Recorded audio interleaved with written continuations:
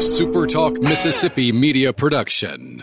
What is Moondog? Moondog Makers and Bakers is not just a catering company. It's blending tradition with innovation and something familiar just done differently. To get a taste of what they're truly all about, you can order some awesome merch, crafted spice blends, or request catering for your very own event. MoondogMakersandBakers.com. On Wednesday, I am Brian Scott Rippey. My co-conspirator, as always, is Colin Brister. We appreciate you hanging out with us. A little delayed recording today. I made the trip back up from Jackson, Mississippi last night. Ole Miss beat Southern Miss 11-2 in Pearl.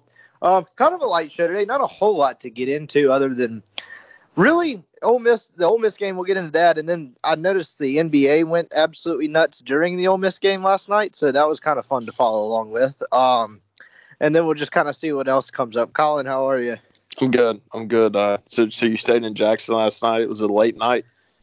It wasn't too bad. It was actually a pretty quick game. It was like a 3-hour and 10-minute game, and it was 6 instead of 6:30. So I probably got home at 11. But my parents I stayed at my parents' house. They live in Ridgeland now, so like I had to not only go back into Jackson but go past some. So it was like a further drive. I probably got out of there at 10:15. So it really wasn't too bad. So I guess we'll just kind of get right into it. It was a pretty good night for Ole Miss, all things considered. Kind of a strange game. So it was two. Southern Miss scores a run in the first and the second. Zach Phillips really avoids disaster in the second inning. I guess you could say he avoided disaster in the first two, but they were really threatening in the second. That thing was about to go off the rails. Ole Miss manages just one hit through 5 innings. The sixth inning, induced by some pretty inept pitching and defense from Southern Miss, helps give Ole Miss 5 runs, and the offense kind of wakes up after that, and it turns into a rout. But it really wasn't a rout for most of the game. Yeah, I mean, it was a game that, it just kind of felt like Ole Miss's offense was going to wake up at some point. And to their credit, they did. Now, they were aided a little bit in some Southern Miss miscues, but Ole Miss scores 11 runs. I think 10 of them came after the start of the 6th inning. So it was kind of just, they played well in kind of every facet last night. Yeah, so Jared Wright started for Southern Miss. He went 3 innings, and then Southern Miss brings in the dreaded soft-tossing lefty. Who had been really good for them. Yeah, Sean Tweedy. Yeah, something Tweedy. Yeah, he was pretty good. He was pretty good. I mean, he was obviously kind of a nibble around the plate type of guy. Like, everyone wants to call, like, if you don't throw 90 nowadays, you're a junk baller. But the kid wasn't a junk baller. He's just a good, crafty pitcher. What was his velo like? I'm sure that they had all kinds of scoreboard issues at Trustmark Park last night, so I couldn't tell, but it appeared to be mid-80s, high 80s. Okay, all right. So it wasn't like soft tossing. No, I guess soft tossing is a little strong, but I mean, with Ole Miss's struggles against left-handers, I guess you get anyone under 90 is considered soft tossing, because I mean that's really what they see in the SEC. Sure. Week in and week out. But anyway, so I guess we can start with Phillips, because for a kid that leaves you wondering a whole lot, that was another start that kind of leaves you wondering, because he hits the first batter in the first, gives up, I think, a single or something after that. The leadoff HPP comes back to bite him. It leads to a run. He almost got out of the inning, but a 2-out single from, I don't even really remember, from Southern. Walner? I don't. I think it was the kid after Walner. It was Blaylock. Brian Bowen. It was Brian Bowen. That's exactly who it was. So he gives up a run in the first, and then gives up a run in the second when things really could have gotten out of control there. It was bases loaded, 1 out. He hit another guy and allowed 2 singles, I think, maybe. Sure. But then he coaxes 2 pop-ups to get out of the inning and then keeps it at 2-1. Yeah, so I'm sitting there thinking, I was like, okay, here we go again. Austin Miller, when it got to first and second, like they had the 2 hits, Austin Miller runs down to what he did, he gave up 2 singles and then hit a guy. So Austin Miller runs down the pin, and you're kind of thinking like, okay, like here we go again. They're not going to get any length out of a starter. Phillips, kind of pretty typical start for how the year's gone for him. But then he gets 2 pop-ups and then just runs through the next 2 innings. He retired like 8 or 9 in a row. 8 in a row. And so he gets them. I thought, honestly, like he only goes 4 2/3. His line doesn't look that great, but the fact that he got them to the 5th was fairly important. Sure. Mike probably would have taken those numbers if you'd offered them to him before the game, because I'm not sure they expected him to go. He was pleased. Yeah, Mike was pleased with it. Look, I don't think Zach Phillips' stuff has ever been been a question. It's been the ability to stay in the strike zone. And when he's struggling with walks, and then he leaves stuff up a lot. Like, his mistakes are really, really, really bad mistakes. Sure, but I mean, when he's on, he's as good. Like, he can do what he did over the third and fourth innings, because it wasn't just, they were hitting the balls at people. No, he was dominating people for 8 outs. And I think that's why Bianco has tried to not give up on the kid, because when the stuff is right, it's really good stuff. And I think that's why, going forward, I don't think Ole Miss is just going to stick him on the end of the bench and forget about him. I think there's going to be some important roles for him going forward. Well, I don't think they can afford to, and I guess that's where we can kind of get into that now, because so afterwards, Mike really wastes no time here. Like, I say waste no time. You talk about a sense of urgency. He goes right. So in the 5th inning, he allowed Phillips allows 2 base runners, and with Matt Wallner up, like, tough situation there. Like you got to yank him with Miller ready. But I thought it was telling Mike went right to Miller and then to Myers after that. I mean, that's his 2 biggest guns in the bullpen right now, not named Parker Gracie. Yeah, I mean, it was a game. Like, I mean, that's the thing that kind of I don't like about college baseball is that game counts just the same as the games this weekend, though, from an RPI perspective. And Southern Miss has a really good RPI. It was a chance to get a really solid win, and you didn't really have much of an option besides to throw your best guys and win that baseball game, because frankly, Ole Miss is running out of opportunities to collect good wins in the non-conference. I mean, you get Southern twice in state, so it's a situation where Ole Miss needed to win a baseball game, and you can't really fault Mike for putting his best options out there to get that done. Yeah, so they intentionally walk Wallner when Miller comes in the game, so his bases loaded, 1 out, and Miller gets a pair of huge punch-outs to strand him, because that's 2 innings there where the game really could have gotten away from Ole Miss rather quickly, and Southern didn't score a run either time when they had the bases loaded. Yeah, I guess they did get a run in the second, but like once they loaded the bases, they didn't get anything. Right. Southern had opportunities to extend that lead and just could not take advantage of them.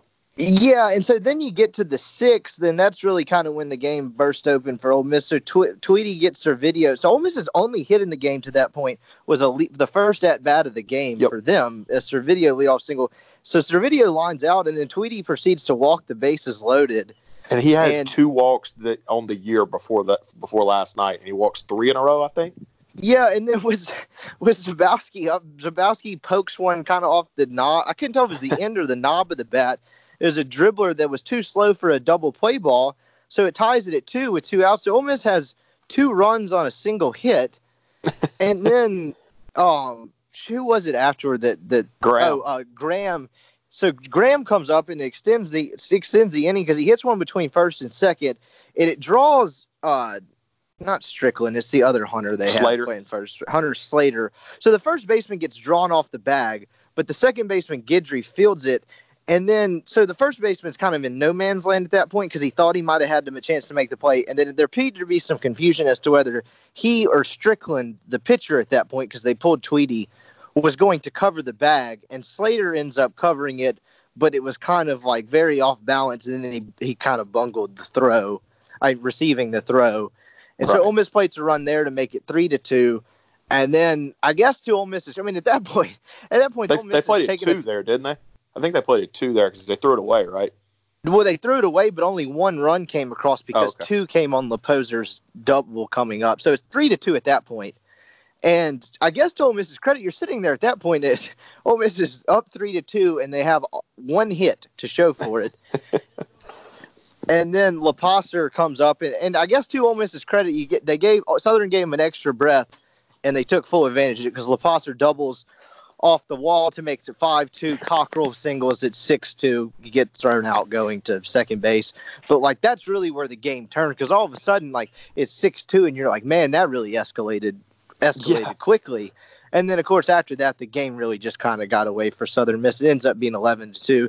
I guess the biggest takeaways outside of that was Leposer was really good. I thought he did he had a pass ball, I think, early in the game, but other than that, he was pretty good defensively behind the plate. And then the kid, to his credit, in the limited opportunities that he's gotten this year as a hitter, he's taken advantage of them. Do you kind of almost have to force him into the lineup somewhere at this point? I don't know about force him into the lineup at this point, but I think, like, in terms of, like, hey, when you're going to the bench, he's option 1A, 1B at this point, is he not? Yeah, I mean, yeah, I think he has to be. I don't really know who would replace him in that regard. I just kind of wonder, if there's a way that you could get him into the lineup. Obviously, Cooper is going to be the catcher. I don't assume the kid can play any other positions. Catchers are usually kind of fixated at being a catcher. I say that Tom Stiller can play left field, but that's kind of another story.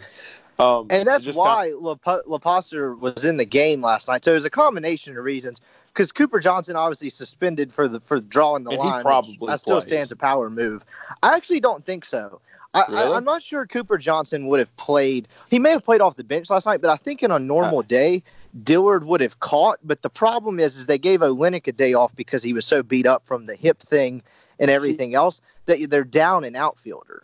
I get what you're saying, and that you think Cooper views his normal day off or whatever. But the way Mike approached that game last night, from throwing Miller to Myers and having Caracci in the bullpen after throwing 50 pitches on Saturday, I just kind of think he was going to go all out to win that baseball game last night. Maybe so. That honestly would have been a good question to ask Mike. I just didn't really think about it afterward.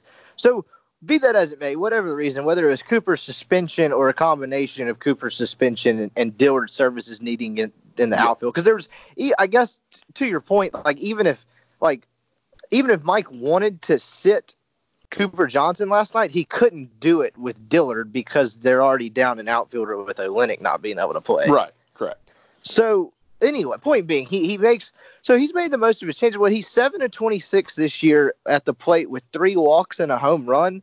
I think they knew in the fall and winter the kid could hit and had power. Just, freshman catcher. I don't know what the trust level is there, but the kid's been pretty good. And it's been a struggle for Ole Miss's younger hitters to crack the lineup because it is. I mean, there's so many veterans, return 7 and 9 starters, but I think it's fairly impressive that he and Graham have cracked into the amount of playing time they have. Yeah. I mean, and those are guys that next year are going to be, probably in the middle of your order with Keenan and Servideo leading off, that type of thing. So, yeah, it's big for Ole Miss that he's hitting so well. I just kind of wonder if I think they're going to have to figure out a way to get him at bats, get him some starts. I don't know who it's at the expense of, and how they kind of maneuver it defensively. But I think you're going to look up and this weekend, I think, with Kentucky throwing 2 lefties, I'm not shocked at all if he's in the DH role and Zabowski's back at first base. Yeah, that honestly wouldn't shock me. But my thing is they need Cockrell, but if you talk about a position for Leposter, if you're going to tell me Chase Cockrell can play right field and Knox Leposter cannot, I'm probably going to call you a liar. Well, okay, here's going to be my issue with that. I think if you train Knox Leposter to play right field, Knox Leposter would probably play right field better than Chase Cockrell. I don't think you can throw him out there in a week and a half and tell him to go learn how to play right field and him be able to play right field. Cockrell trained all summer and all fall to be a right fielder. I don't think you can throw a kid out there in a week and a half and expect him to be able to play right field at any type of defensive level. Fair enough. So, but I guess that's kind of a decent segue because the other big takeaway of this game is Gunnar Hoagland comes in the 8th and he gets the last 5 outs and he was good in the 9th. Got a bit of good fortune in the 8th because Southern Miss was, it was still 6 or 7-2 at that point. So they were kind of threatening to get back in the game. And he comes in with, I forget the situation when Hoagland came in, but he gave up a base hit that would have scored a run, but the kid tripped rounding third base. Yeah. And so they caught him between second and third. And then the next line out that ended the inning, they're very lucky Anthony Servideo moved to right field because I can tell you Chase Cockrell was probably not making that play. I was listening to Kellum. It sounded like Servideo made a heck of a play to get to that one. But yeah, kind of some good fortune there in the 8th. But he pitches because that would have made it a game again. I mean, that's probably set. I can't remember if it was 6 or 7 at that point. I think it was. I think it was. So, but either way, that's 7-4, 7-5, maybe something like that. And Gracie's getting loose at that point. Yeah, so that was a crucial point in the game. But then Hoagland was pretty good in the 9th. Obviously, that's a bit easier when you're up 11-2 versus 7. But I thought it was interesting. Mike said after the game, if Caracci wasn't able to finish on Saturday against Florida, it was going to be Hoagland. So that makes me think that. Well, I don't know how many pitches Hoagland threw last night. I'm guessing 20-ish. So he's not totally out of the mix to start Sunday against Kentucky, obviously. But to me, that's a bit telling that Mike seems more than comfortable to use him out of the pen and honestly seems to like the idea of it. Yeah, and I just don't know what that looks like because, and Mike might disagree. He's forgotten more baseball than I'll ever know. I don't really think his stuff plays as a closer, that type thing. Now, obviously, they were going to have to go to him if Crazy couldn't finish it because there was no other options, literally. But I don't know if his stuff plays in a closer's role so much. But I think he's a guy that if you look up and you need to get 2 or 3 innings, maybe to get it to a Myers or get it to a Caracci where you don't get much length on Saturday or Sunday, Nikhazy has a bad day. I think he's a guy that can do that for sure. I just don't know if I think his stuff plays up as a closer or not. I thought he could have solved some problems for them as a midweek starter, and that still may end up being the case. I'm not sure, but I think it would play well there. Phillips started last night because Southern Miss hits 5 left-handers. That's why the kid started the game. It was as simple as that. So if you look up in next week at Memphis, Gunnar Hoglund's the starter. I'm not shocked at all. No, me neither. And I don't think he's totally out of the mix on Sunday either. Because I had somebody ask me I don't remember, it was like email or Twitter, but they're like, when Phillips started, they're like, is Hoglund hurt? And I'm like, no, because Phillips, like you said, starting 5 because of 5 lefties. And the other thing is, I've pointed out, it's not like Hoglund had his job snatched from him last Sunday. Like, that wasn't exactly a convincing audition from Houston Roth, 3 innings pitched, no earned runs.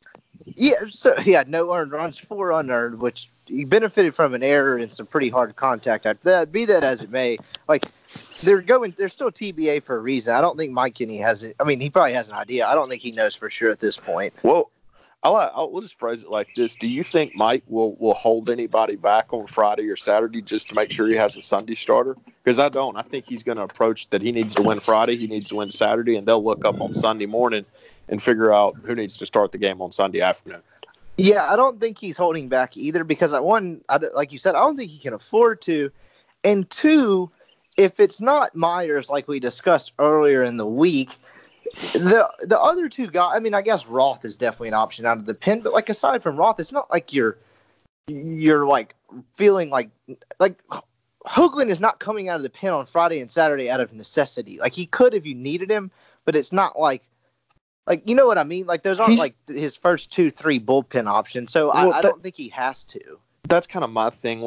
If you get to Sunday and Gunnar Hoglund's been used, I'm not sure what the situation was that presented itself for him to be used. Unless you exactly. I don't know what that looks like. Yeah, I don't. Unless you just get into a long extra innings game where you just throw him out there and let him throw 4 or 5 innings. Or it's an Etheridge either ineffectiveness and a blister issue, and then whoever is after Etheridge, Myers or Miller is not good. That's probably. Do you think Etheridge pitches this weekend? Yeah, I do. Mike said it as much last night. Okay, let me. Do you think Olenek plays this weekend? Because I think that one's a little bit more doubtful. Because Mike said, I guess 70%, which seems to me not to be able to be good enough to play if you're at 70%.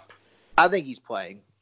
I think he may play. I think he may DH though. I don't know if you can. If the kid's not able to run at full speed, I don't know if you can put him out there in center field. Maybe, but if he hasn't done anything, I mean, obviously, unless it's something else, it's a fairly bad contusion. Obviously, where he got hit, I think Ben McDonald said it on the broadcast, there isn't much meat on the bone there, and particularly with Olenek, there's just not much meat on the bone there in general, so I imagine it's painful, but I guess it'll depend if he can run Thursday afternoon, Friday morning, you know what I mean? Because, I've had, bad bruises and stuff before, and, you just don't really know till you kind of wake up and feel it after 3, 4, 5 days. Sure. But he was not in any shape to be playing on Saturday night when the game was after he had gotten hit, and I don't know. I'm kind of interested to see Etheridge and Olenek and see if both of them play and play. I don't want to say at maximum capacity, but see if Etheridge can get through a start and if Olenek's good to go for an entire weekend in center field. I guess the good news is if you needed to move Olenek to second base or something, that wouldn't be much of an issue. But if you want to try to avoid him running in big bursts like that, because the kid can play anywhere on the field. Yeah, but I mean, it sounds like Etheridge is pitching. Mike was asked what his rotation was, and he said, Etheridge, Nikhazy, TBA. So it sounds like I think it had been a different case if that blister last week had burst open again like it did initially, but I think it just kind of reared its head again, and then they kind of took care of it with some treatment. So I think they're good. Kind of as far as blister. If you get through this regular season, just we're talking in advance here. You get through this regular season, he makes it through fine. Do you consider holding him out of Hoover just to make sure that thing doesn't pop open in Hoover and he's not able to go in a regional? Because if it pops open, he's out for a week or two. Well, yeah, no. Particularly if they don't have much to prove in Hoover, I don't see any benefit of him pitching, even if there was no blister. I mean, I guess if you make a run or whatever and it gets to that point, like maybe, but like I like even healthy, I'm not sure what benefit he would get out of pitching there. They play to win in Hoover. That's just kind of their approach. But I just kind of think, I was talking to somebody about this morning. I just don't think it would, because you don't know when that thing's going to pop up and be an issue again. I just kind of think if Ole Miss has done what they need to do from a hosting perspective, that you kind of punt Hoover this year. Yeah, I would definitely agree with that. The teams don't like. Really, the games that mean the most in Hoover, unless you get on some crazy run to like really improve your seeding, are the elimination games, because it's usually teams that are right on the line as far as whether they're going to make the tournament or not. Aside from that, it's kind of a bunch of nonsense. Well, it mattered a little bit for Ole Miss last year because you needed to go over there and wrap up a national seed. But, and that's what happened in 2016. That A&M semifinal where that game went back and forth, and Ole Miss was kind of like borderline national seed, and then they lost and really got kind of screwed by just LSU being LSU and getting that last national seed. Because Ole Miss had the head-to-head, the RPI, and the SEC record? Yes, and had better top 25 record. Yeah, it was just because they wore LSU across their chest. That's part of it. You see that in all sports all the time. Sure. I mean, it's just part of being a blue blood. So that really kind of wraps up baseball. It'll be an interesting weekend. Really, the only other thing that's happened in the last couple of days is the NBA just went berserk last night. Magic Johnson just decided he didn't need his job anymore. What's wild is you had two legends playing their final home games last night in Dirk Nowitzki and Dwayne Wade, and the Magic thing trumped all of that. Yep. I haven't watched that full ad that apparently, what was it? Did Budweiser do that? Yeah, apparently it was really good. I like Dwayne Wade. He was a great player. Like, probably a little bit underrated. Considering like the draft class he came into and all that, sure. But fantastic guy. And then Dirk's probably the best European player ever, even though Charles Barkley would tell you it's Manu Ginobili, even though Manu's from Argentina. But love Chuck. Yes. Dirk's probably the greatest European player ever. Wait, you said the only thing that's happened, we haven't talked since the national title game. Oh, that's right. What makes me mad, I like college basketball. I'm not like a crusty like college basketball stands to where it's like, oh yeah, this defense is awesome, this is real basketball, because I love the NBA too. And the NBA is undoubtedly a 10 times better product. Sure. But it's like Zion Williamson gets eliminated, Tom Izzo gets eliminated, everyone's like, they shouldn't even play this game because there's no stars. Like, that was a hell of a basketball game. It was a lot of fun, as were like 70% of the games after the first weekend. It's just it's this internet Twitter age where everyone has to be like maximum entertained all the time with all the best players going at all the right times. But I mean, that was a hell of a basketball game. After the first 7 minutes, I agree. Everyone, there's no nuance now. No, you're exactly right. But to the 7 minutes, I agree. But you have two teams that have such radical defensive philosophies in terms of like the pack line where you force everything to the middle, and Texas Tech forces everything to the baseline. Like, there was definitely going to be a feeling out period because, one, they're two of the best defensive teams in the country, and two, the way they play defense is so drastically different than like your conventional defense that like that was almost natural.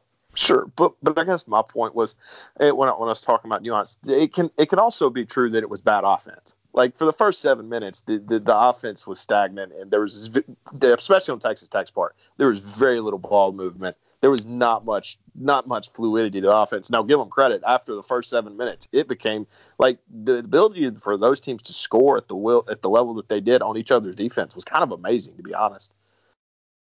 Well, I think it fed into that, though. It's kind of like, okay, here's like how they're guarding this. This is how this is going. We've kind of figured it out. Like, because like when it's like watching a team play Cincinnati. Like, Cincinnati for the first 4 or 5 minutes of the game, because they play defense so differently than most schools. It's kind of like the first 5 minutes, it's like a fish out of water. It's like, what the hell's going on here? And then you kind of settle in and everything's fine.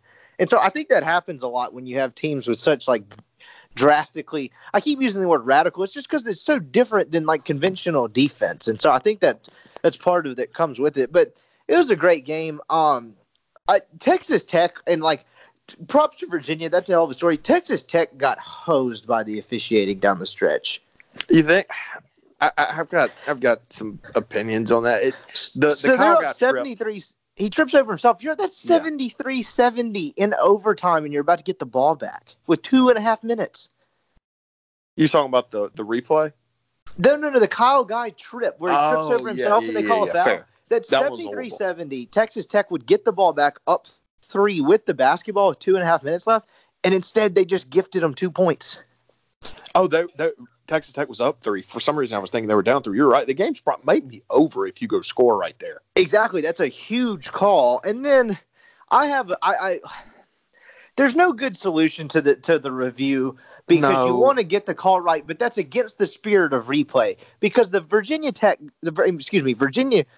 defender pokes it out of bounds, but it just happened to stay on the guy's pinky for longer. Like to me, that's not what replay should be used for. But there's no solution for it. Like you got to get it right. It's kind of like where we've got replay in the MLB, and these guys pop off the base for just half a second, and the tag's on them, and they're out. Yeah, that's exactly what it's similar to. Yeah, it's not. That's not why we have replay. We have replay to make sure that the ball beat the runner to the bag, and if it did, he's out. Like that's.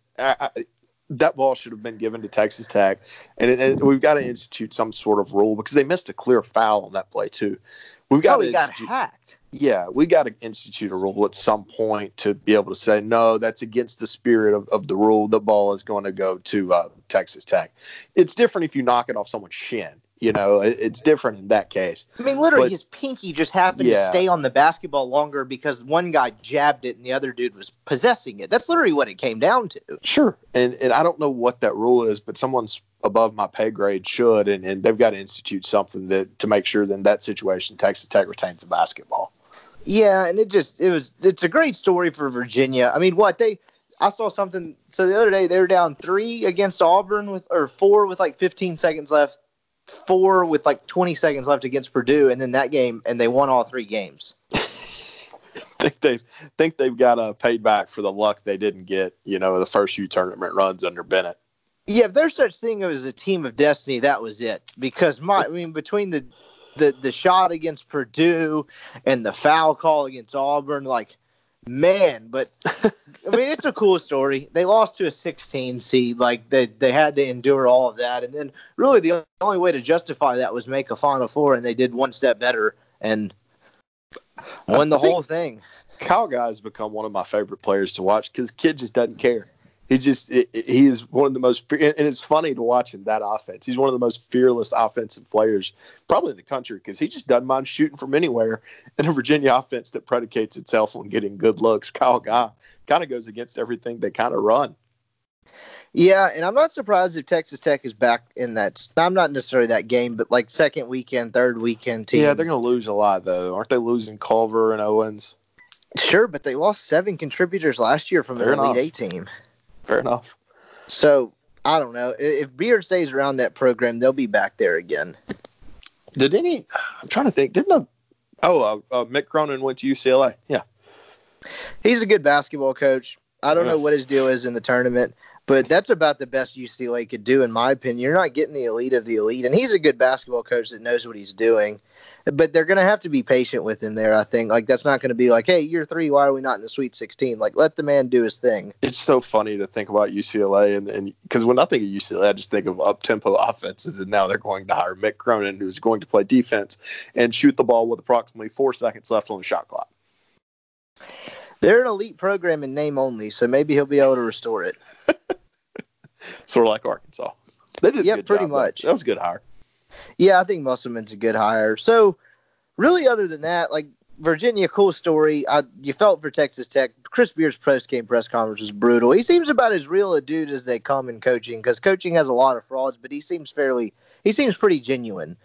And I don't know. That's just, that was a hell of a game. It was a fun game. It was a great national title when everyone claimed it would suck because Zion Williamson got eliminated.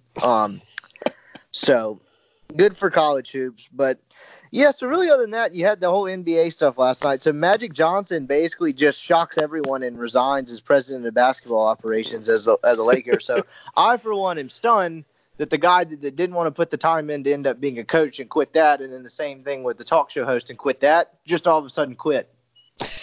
Well, Doesn't seem on brand. Look. Magic said that if he couldn't get the job done, he would resign. Give him credit. My man resigned. He said it was a 3-year plan. He's been there 2 years. Sometimes when you get LeBron and you win 34 games, the 3-year plan turns into a 2-year plan and you quit.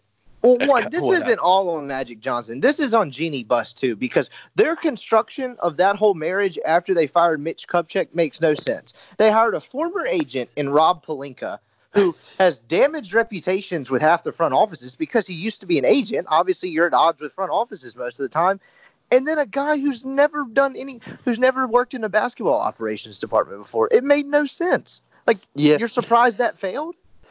Yeah, I mean, you're right, and I think part of it is Magic realized that he's probably not going to get the free agents that he kind of promised and that everybody kind of expected to come to LA. He misses out on Paul George last year.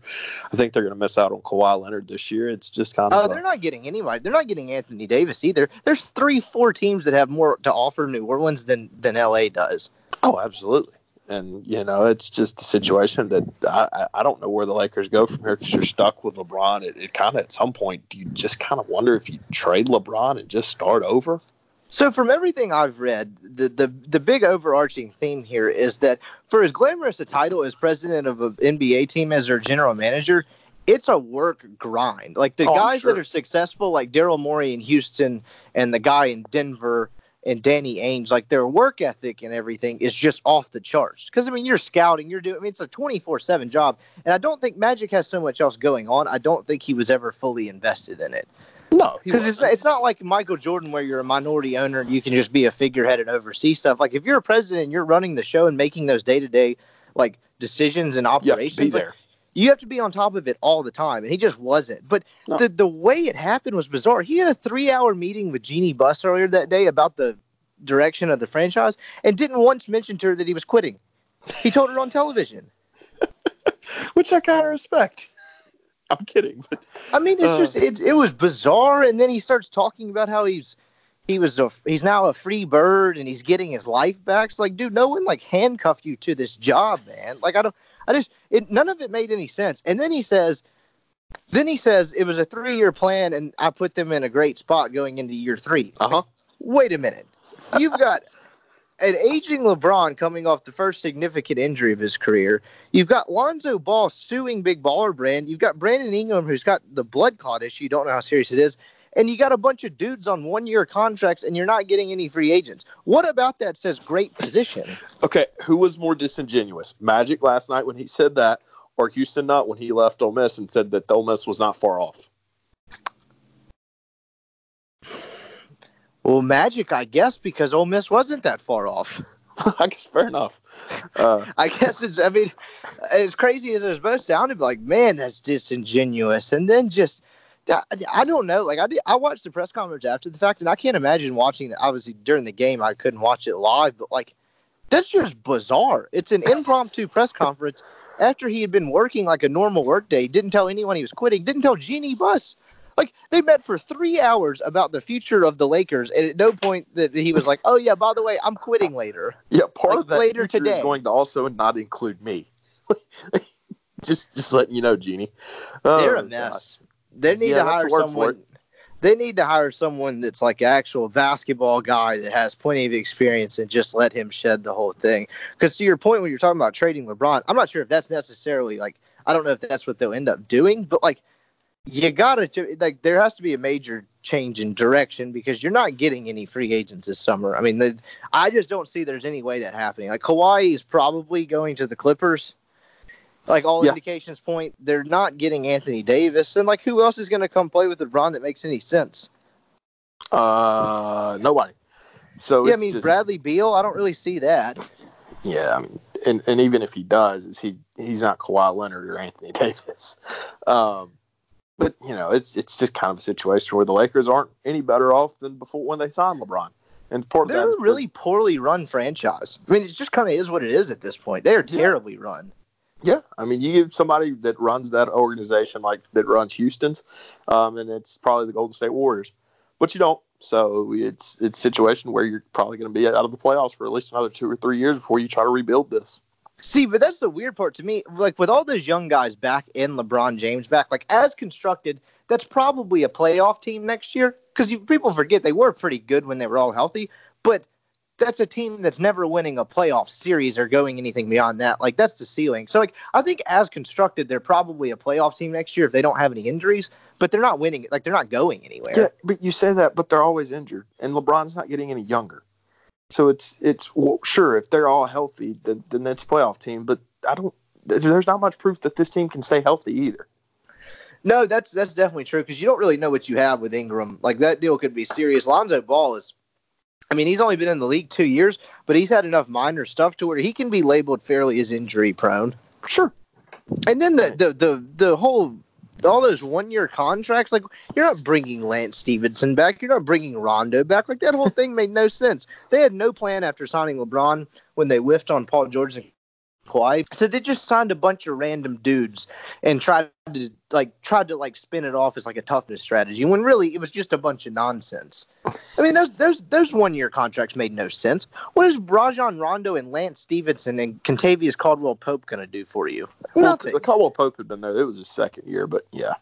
I mean, it's just, yeah, like you said, it's an organization that's in chaos, which is funny because it has probably either the first or second, I'm not getting into that debate, the first or second best player in NBA history on its roster, and it's not going to work at all.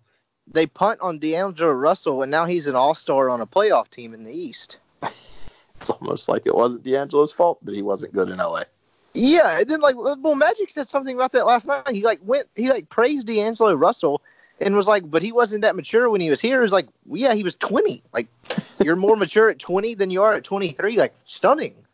Or 23 than you are. Like, that whole thing was strange. That whole thing was very bizarre. But yeah, the NBA playoffs start this Saturday. It's going to be awesome. The NHL playoffs start tonight, I believe. Oh, yeah, I think they do. I don't know anything about hockey, but we probably need to grab. Here, I'm going to pull it up. We need to latch on to a team. Okay. All right. Let's do it. All right. Let's see. Get me like a 3 seed. So, from basically what I've gathered, seeding doesn't mean jack in NHL. Okay. So, I refuse to support anyone from Boston. That's a requirement. Are the Boston team in the playoff? The Bruins? Yes. I am not rooting for that team. Okay, let's see. So, in the Western Conference... Yeah, all right, name me the playoff series in the Western Conference. I don't understand this setup. So, okay, I'm just going to go through. I don't know which. I know which teams are in which conference generally, but I don't understand what they're doing here. So, okay, you have the Preds and the Dallas Stars. Okay, no. Winnipeg Jets versus St. Louis Blues. No. Maybe, no, I'm not rooting for a Canadian team. Calgary Flames versus the Colorado Avalanche. Okay, I'm listening to the Avalanche. Golden Knights and San Jose. Nah. The Lightning and the Columbus Blue Jackets. Columbus might be the ticket. They're an interesting team. They've never won a playoff series, but they have a sneaky good fan base, and they've been kind of good for a while. Okay. All right. We've got the Avalanche and Columbus. All right. Ooh, I know we're not rooting for it, but the Bruins Maple Leafs as a first-round series is kind of badass. That's the original 5 friends. That's true. True, yeah. That's like Lakers Celtics essentially in the first round. That's kind of cool. Capitals and Carolina Hurricanes. I'm going to go out on a limb and say no one associated with the American Alliance of Football is rooting for the Hurricanes. And then you have the Islanders and the Penguins.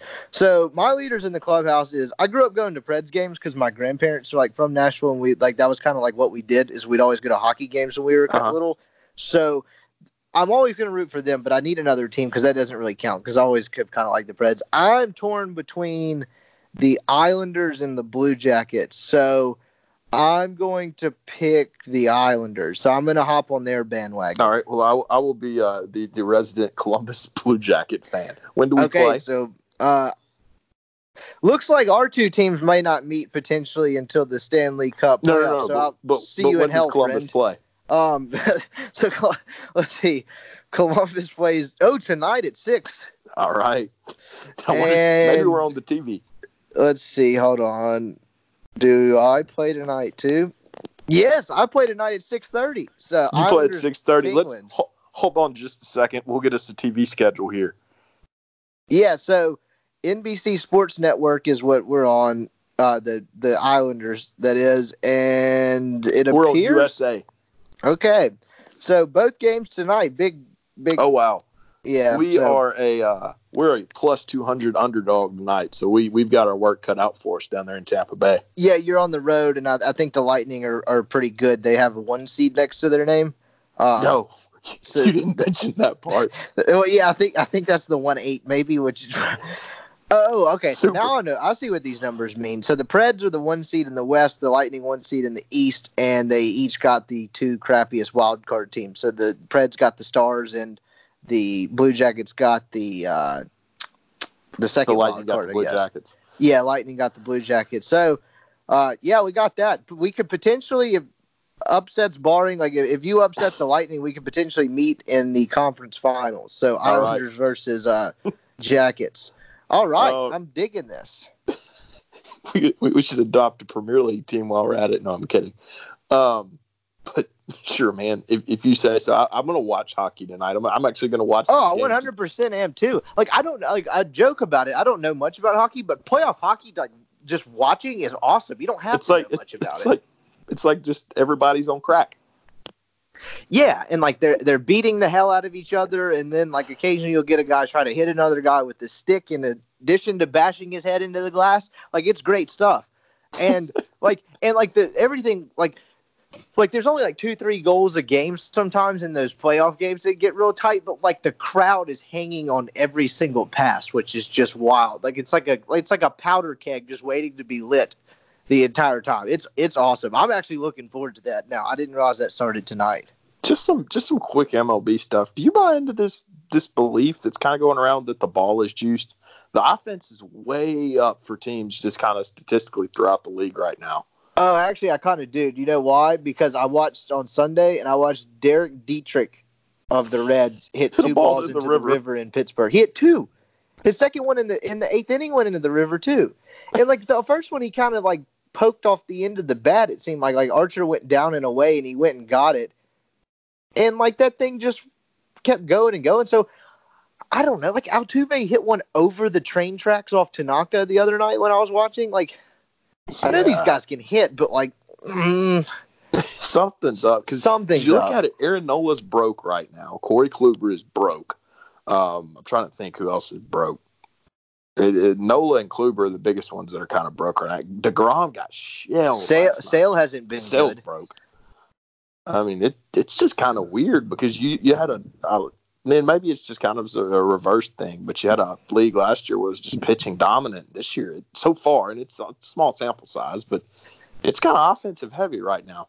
Yeah, and balls are not just getting out of like No. you're seeing like I've watched probably 15 to 20 just random MLB games this year already so far, and you're just kind of seeing balls that just kind of keep going and going. Like something's I don't know if it's like I don't necessarily know what it entails like as far as like juiced, but like something seems to be different. Yeah, and well, the ball was obviously juiced in the 2017 World Series, especially in Houston. Dodgers Astros, yeah. That ball was juiced. That game 5 was just kind of it was like beer league softball. Look, It was I fun. I loved every second of it. Like I'm not hating I on did it, but not. man. I did not, as someone that has a Clayton Kershaw jersey on right now, I did not like that. But in saying that, I mean, I kind of get where if it is juiced, I kind of get where the MLB is going. I mean, they're struggling for ratings, and people don't. I kind of do tune in to watch a 2-1 game, but most casual viewers don't tune in to watch DeGrom go 7 2/3 and strike out 15 and give up 1 hit and 1 earned run. Chicks love the dingers. The long ball, as the kids say.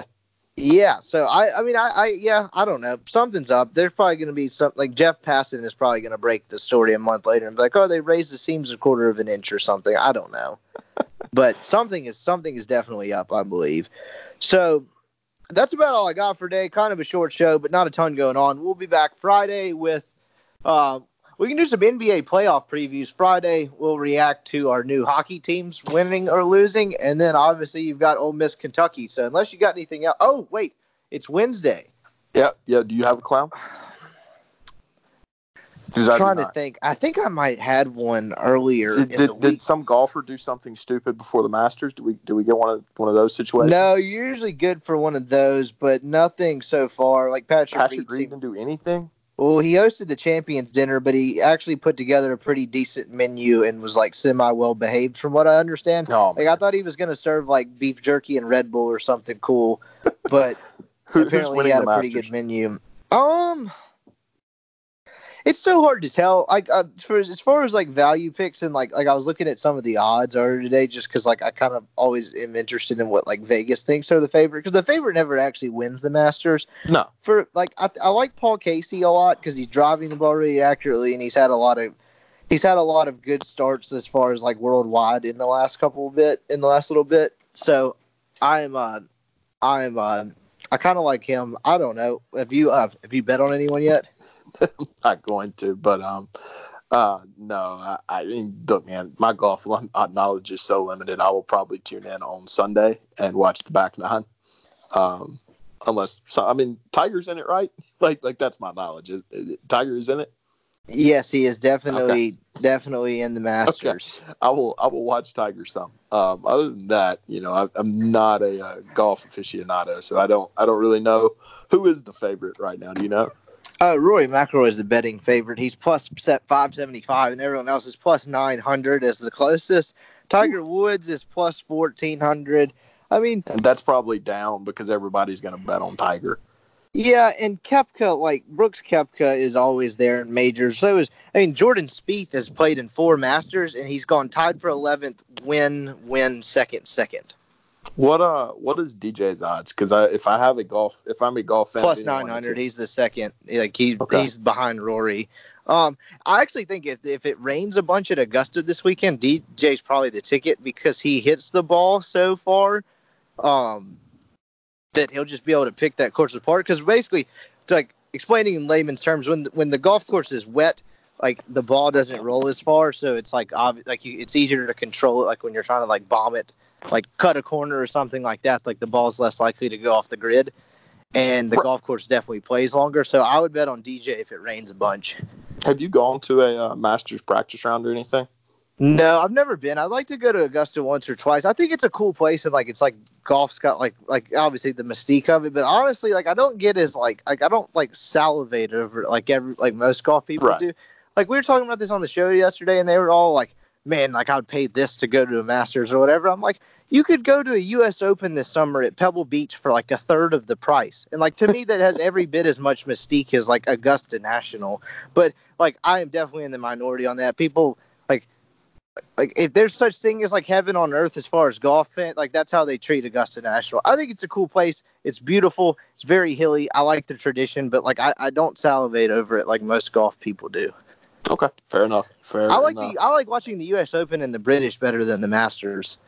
British starts at like 3 a.m. in the morning, so I am kind of a fan of that. That, and it's a different style of golf. Like those guys are asked to do things that they're not asked to do the other 361 days of the year, because you're playing in wind. The course is really fast and all those bunkers and everything. Like it's like seeing professional golfers like do things they're not normally asked to do. And that's kind of why I like the U.S. Open too, because like not only are they doing stuff they're asked, like U.S. Open just tries to beat the hell out of them for 5 days. Like they play the course so hard, and like seeing pros make doubles and triple bogeys is just something like it's definitely relatable. You say you've shot a few triple bogeys in your life? Oh yeah, absolutely. Like it's more relatable to the weekend warrior. Like seeing Justin Rose or whatever struggle to shoot one over to win the U.S. Open like for the week is just something. Like seeing guys humbled like that is always fun. Sure enough. Masters start what's tomorrow morning? Yeah, tomorrow morning. I think they usually have like Jack Nicklaus or Arnold Palmer. Or I guess not Arnold Palmer, RIP. I meant to say Gary Player. To like hit the ceremonial first tee shot like 7:00 in the morning. And then they're up and at them.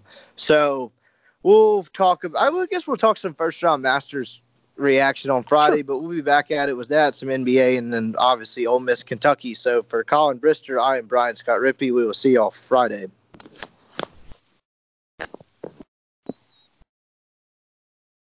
A SuperTalk Mississippi media production.